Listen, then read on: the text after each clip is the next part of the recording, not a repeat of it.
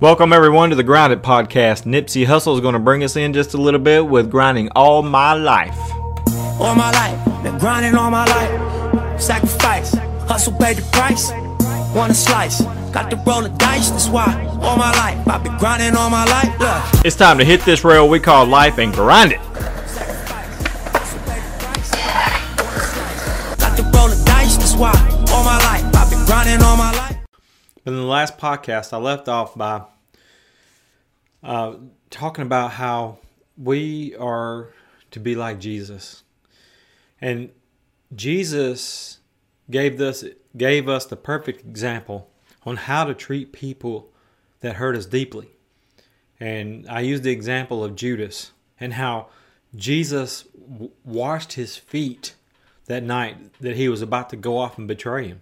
And he was fixing to go and suffer a very horrific death and torture on the cross and be hung to be a public display of humiliation for 6 hours before he would cry out to the Father and give up the ghost or to pass away.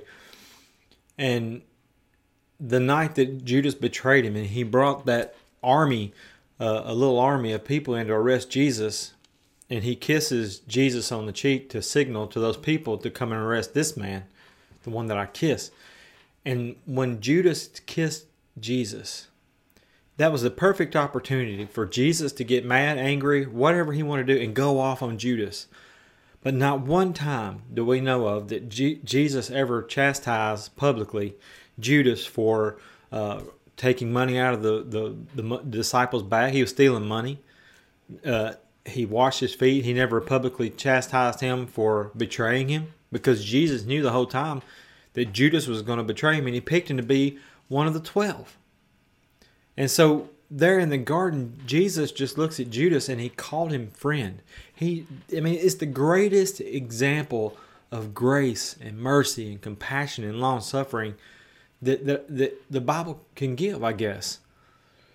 And we are called to be the fragrance of Christ. We are called to be Christ. We are clothed with Christ if we've been washed in the blood of Jesus and the Holy Spirit lives inside of us.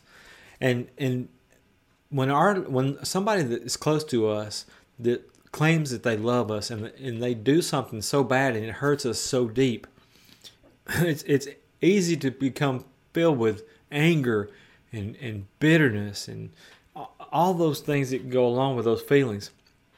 And we hold grudges and we shut them out of our lives, maybe to protect ourselves or whatever reason. And we don't want to have anything to do with those people. But that's not Jesus. We have to be full of grace and mercy and compassion, and not get on Facebook. I've done it. I'm guilty. And people, my friends have called me out on it and told me to stay off social media, with what I'm dealing with. It's not good. And so I just want to reiterate before we move on that we are to be like Jesus, and we are to show compassion. We are to show love. And we are to show grace, in the fruits of the Spirit. And it's easy to say, well, I'm not Jesus. I'm human and I'm hurting. And I get that. I've been there and I've done that. But you are Jesus. You may be the only Jesus that somebody will ever see or know. And you don't want your actions to turn off somebody from Jesus. That's not good. So pray about it. Ask God to help you deal with the situation that's at hand. And be forgiving and decide you're going to be forgiving each and every day. And climb that mountain. And remember the beauty that is on the other side of that mountain. Forgive and have compassion. But I want to move on here, and we'll finish John chapter 12 today in this podcast. But one thing that I've learned in my many years of being in ministry, and mostly working with smaller churches, and that's what I've worked with churches that had 5 people in it to 200 people. Worked with a church plant at one point in time. One thing that I learned working in churches and being a preacher was that you don't mess with somebody's power. You don't mess with a person's power. It can be a certain individual. It could be a certain family that basically runs the church.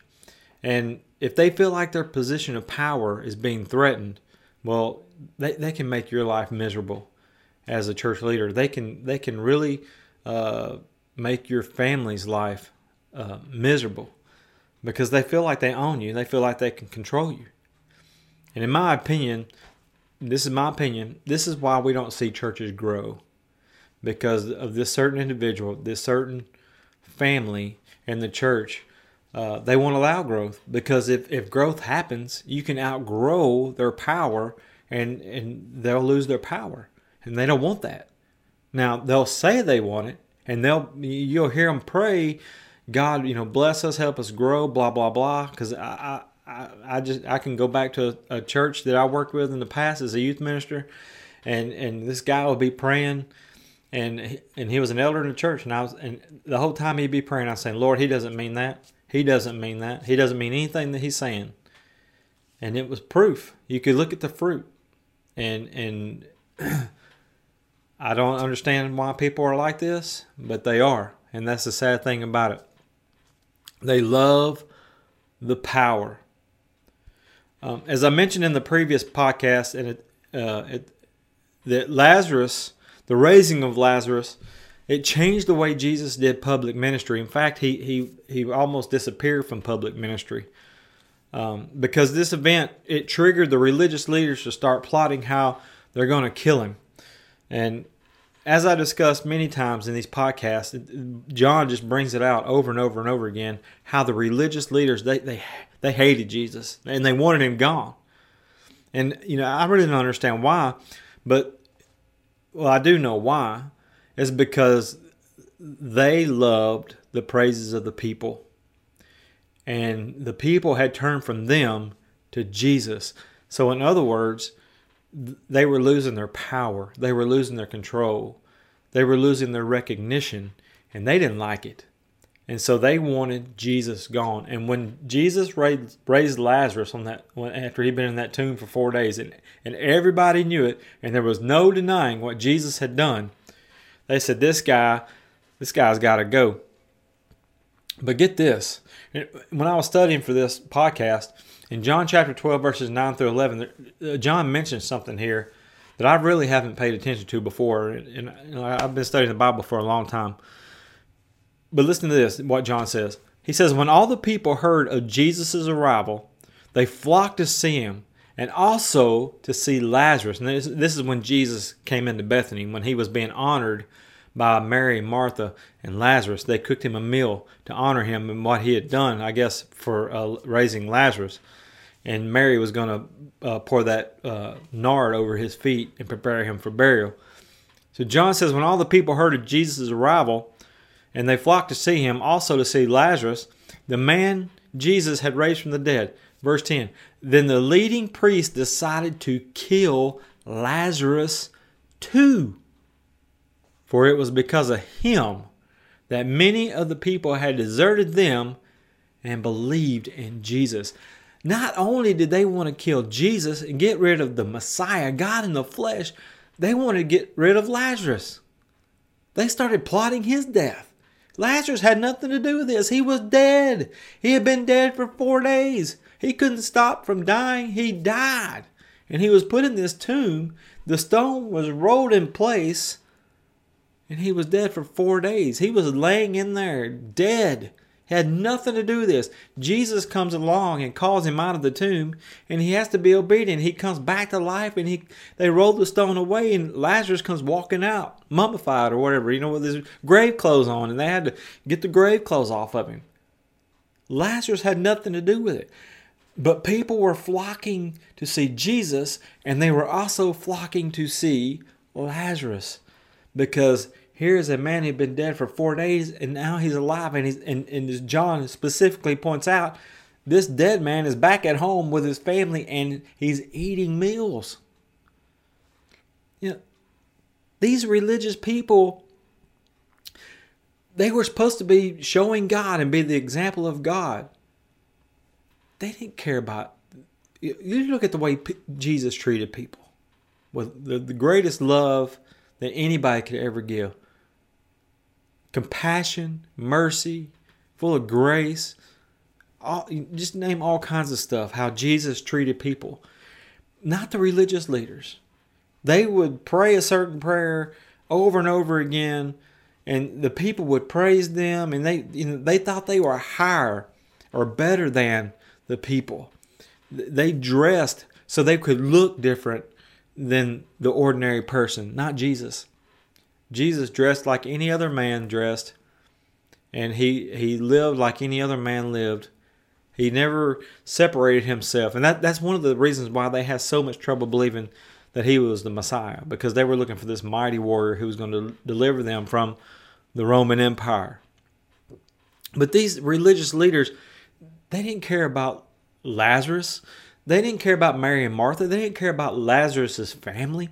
They did not care. They would just assume that he would have stayed in the tomb until Jesus came back, because they had lost their power. The praises that they were getting from the people are now going to Jesus, and is now going to Lazarus. They didn't care about Lazarus' family and how they felt that they had lost a brother, a loved one. They wanted this dude gone, and so they're going to start plotting the death of Jesus and Lazarus. And that includes the preachers, the priests. They wanted to kill him. Here's my point. Jealousy, anger, bitterness, hate, stuff like that has no place in the life of a believer, and it especially doesn't have a place in church leadership. And I see it far too often. I've seen elders just go at one another, hated each other. And I mean hated each other. And they didn't mind letting you know it, or each other know it. And it's sad that stuff like that goes on. And a lot of people doesn't even know that stuff exists in churches, but it's sad that it actually does. And it's sad that there is you can walk into any church and ask them what family runs the church, and or if you just visit there a few times, you'll find out real fast who's in charge of the church. I picked this up real quick. The person who hires you is going to be the person that fires you, and it's terrible. It's that way, but it is.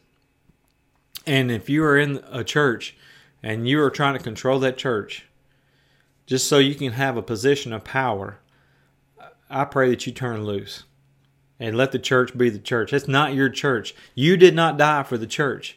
Jesus died for that church. Jesus died for the church. And God's Spirit wants to allow it to grow. And people want to be saved. And people want to worship and praise the Lord. But they can't when you're trying to make all the decisions, when you have no business making any decision. So I pray that if that is you, that the Holy Spirit convicts you and that you step out of the way and let God do His thing. And here's another thing too, kind of along the same lines. I've heard people say, I'm not going to church because it's full of hypocrites. Everybody in the church is a hypocrite, including myself. And here's what I mean by that. A hypocrite comes from the Greek place, hypocrite, which means the men played all the roles, including women, and they would wear a mask. And everybody in the audience knew that was a man behind the mask, but they were playing the role of a woman. And so bottom line is they're playing somebody that they're not. Just because a person is washed in the blood of Jesus does not mean that person is going to not make mistakes. I've been a Christian since my sister led me to the Lord when I was 11 years old. I'm 38. So that's a long time. I still make mistakes daily. I still make bad choices. I still sin. There's one perfect person, one, that's ever walked the face of this earth, and that's Jesus. Everybody else is a dirty, rotten sinner.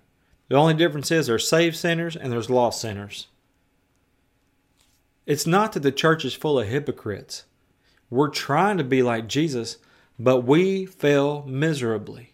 And you can give a big old hearty fat amen to that. That'd be fine with me. Because Paul, the man who wrote 2/3 of the New Testament, said that he was the chief of sinners. So yes, the church is full of hypocrites. But don't let that be an excuse for you not to go and assemble with the saints. Because the reason why we assemble together, and it doesn't matter where you assemble. It doesn't have to be at a church building. It could be at the park. It could be at somebody's house. Because just to be honest with you, they didn't even have church buildings in the New Testament. They met in people's homes. They met at the temple. They would meet when the church started getting big. They would meet somewhere where they could, a large gathering could gather together. But let me share with you Hebrews 10:23-25.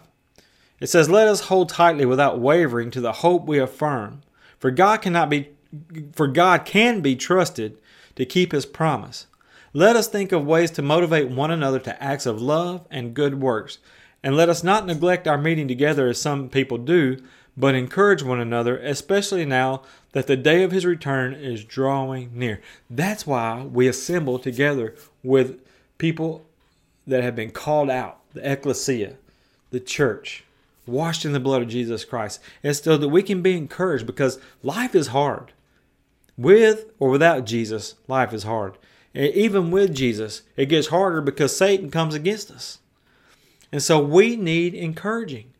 And that's why we come together. We assemble together with people of like faith.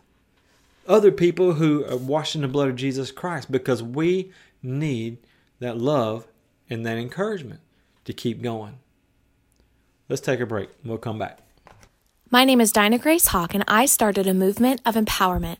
I focus on Revelation 12:11, which states that we will overcome, conquer, and defeat him by the blood of the Lamb and the word of our testimony.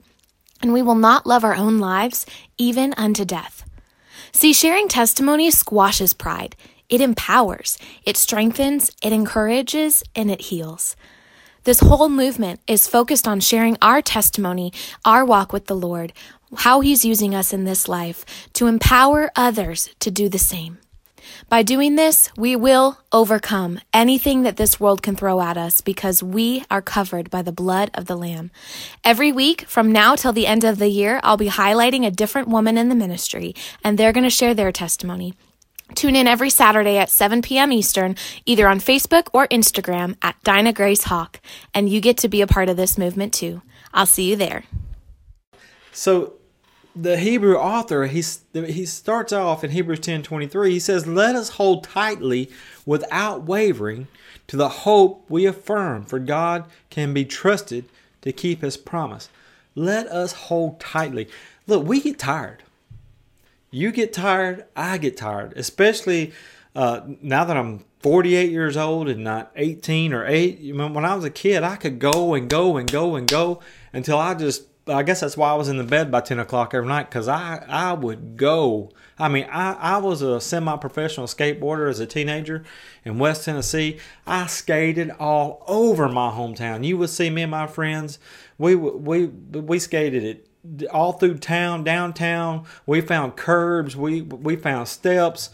We skated all over to the schools. We skated all the way across town, downtown, anywhere that we could find a skate spot. And it was from the time the sun came up to the time the sun went down.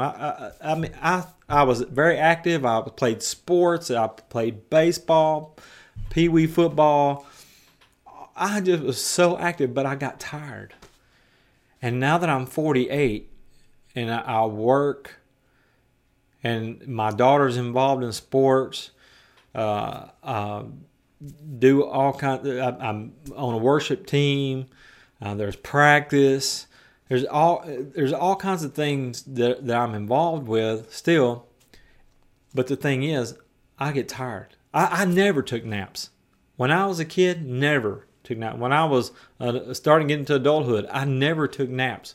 When I had my 3 back surgeries, I don't know, 10 years ago-ish, 12 years ago, something like that. And after I had those back surgeries, because I was always one of those, you hear people say when you're 40 you slow down, and I said I'll never ever slow down, not at the age of 40. But when I had those back surgeries, guess what? I slowed down.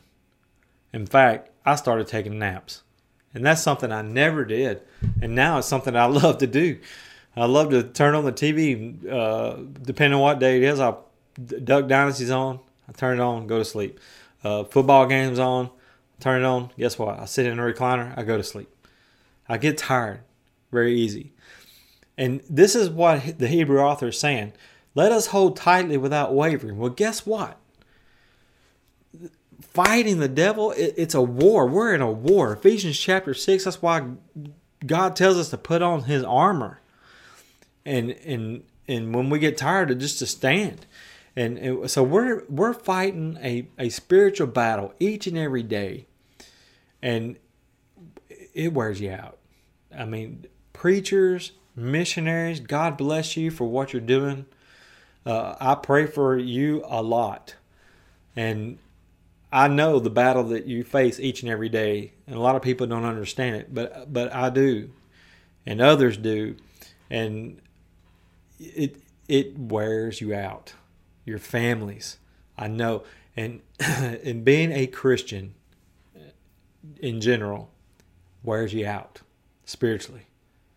And so it's easy to waver. It's easy to have a tight grip, but it's easy to get tired and our grip starts to slip. And that's why we come together. That's why we assemble together, so that we could reaffirm that grip and reaffirm that tight grip and to hold on to that hope that the Hebrew author is talking about here. Because we have to be reminded that God keeps his promise. Because let's be honest, the devil comes along and he tries to convince us that, hey, where's God in this? Why is God letting this happen to you?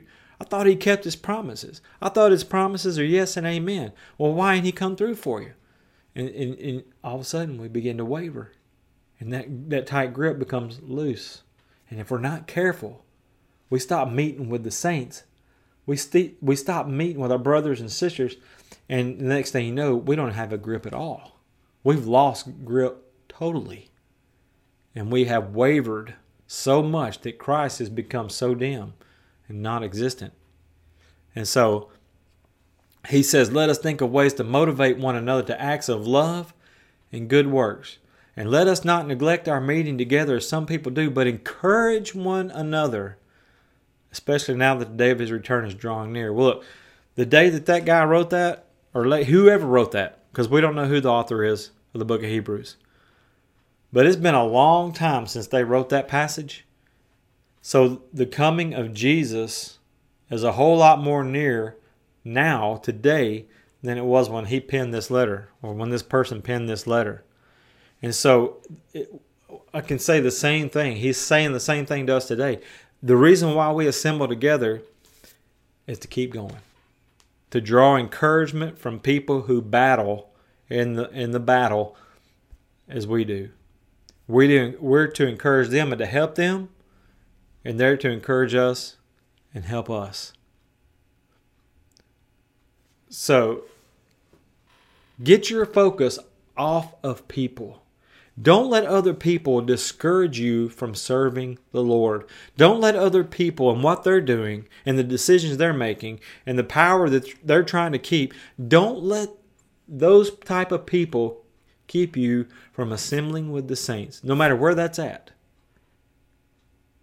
Assemble and be encouraged so that you can hold tight without wavering to the hope that we affirm.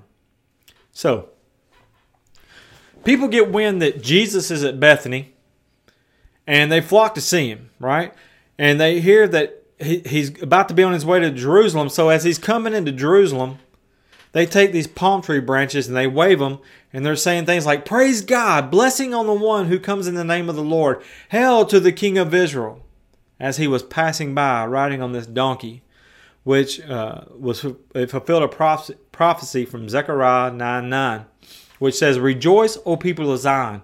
Shout in triumph, O people of Jerusalem. Look, your king is coming to you. He is righteous and victorious. yet he is humble, riding on a donkey's colt. But I want to share all of Zechariah chapter 9 with you. I want you to hear this passage, and I'll comment on it here in just a bit. But listen to Zechariah chapter 9. He says, "Rejoice, O people of Zion," that's Jerusalem. "Shout in triumph, O people of Jerusalem. Look, your king is coming to you. He is righteous and victorious, yet he is humble, riding on a donkey's colt. I will remove the battle chariots from Israel and war horses from Jerusalem. I will destroy all the weapons used in battle, and your king will bring peace to the nations. His realm will stretch from sea to sea and from the Euphrates River to the ends of the earth." Now, when they're reading, they had these words. They had what the prophet said about the Messiah. They would hear that. No wonder they would be expecting the Messiah to be this great warrior. Because listen to what Zechariah is saying here. God is saying, I'm going to remove the battle chariots from Israel and the war horses from Jerusalem. I'm going to destroy all the weapons used in battle. And your king's going to bring peace to the nations.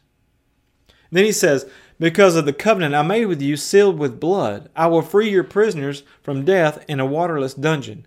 Come back to the place of safety, all you prisoners who still have hope. I promise this very day that I will repay 2 blessings for each of your troubles.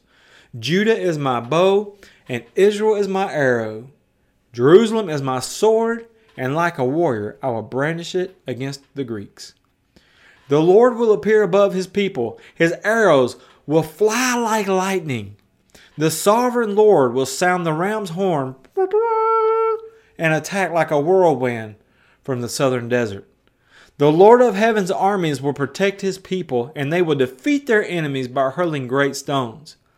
They will shout in battle as though drunk with wine. They will be filled with blood like a bowl, drenched with blood like the corners of the altar.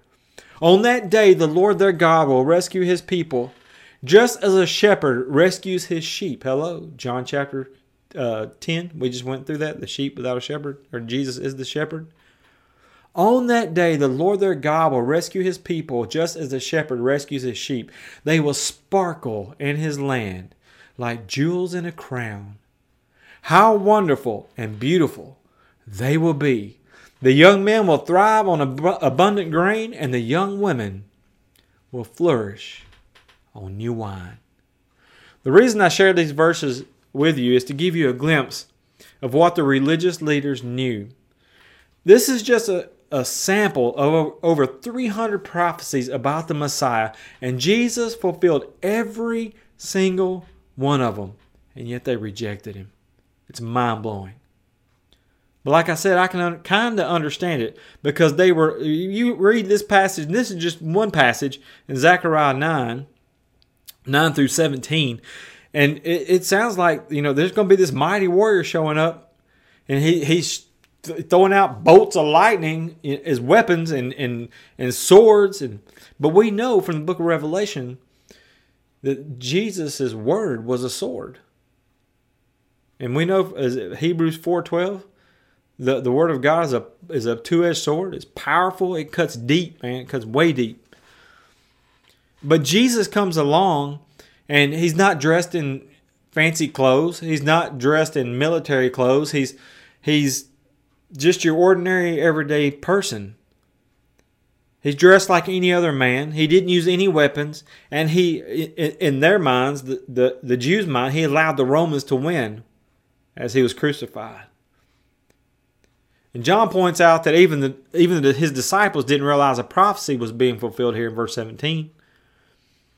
And like I said earlier in the podcast, after the resurrection, they're asking Jesus, "Are you now going to restore the power to Israel?" in Acts chapter 1. But here's what I want to remind you of before we go. Jesus was a warrior. He was a mighty warrior. He took on Satan and defeated him.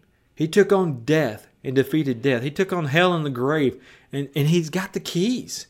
He come out victorious on that third day. His weapon was his word. How did he defeat Satan? in the desert when he was led out by the Spirit to be tested. He used the Word of God. And here's the awesome thing about it. If we have accepted Him as our Lord and Savior, then we win. We are the victors. He has already won the battle for us. All we have to do is stay faithful. Follow Him. Listen to Him. And do what He says.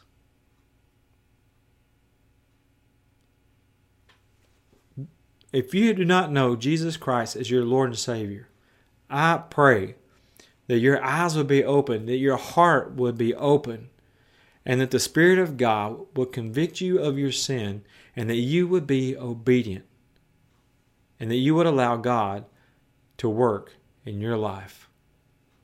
May God bless you. Thank you for listening to the Grind It Podcast today. You can send any questions or comments to grinditpodcast@gmail.com. Please join us next time, and when a challenge comes your way, just grind it. Been grinding all my life, sacrifice, hustle paid the price, want a slice, got to roll the dice, that's why all my life, I've been grinding all my life, look, all my life, been grinding all my life.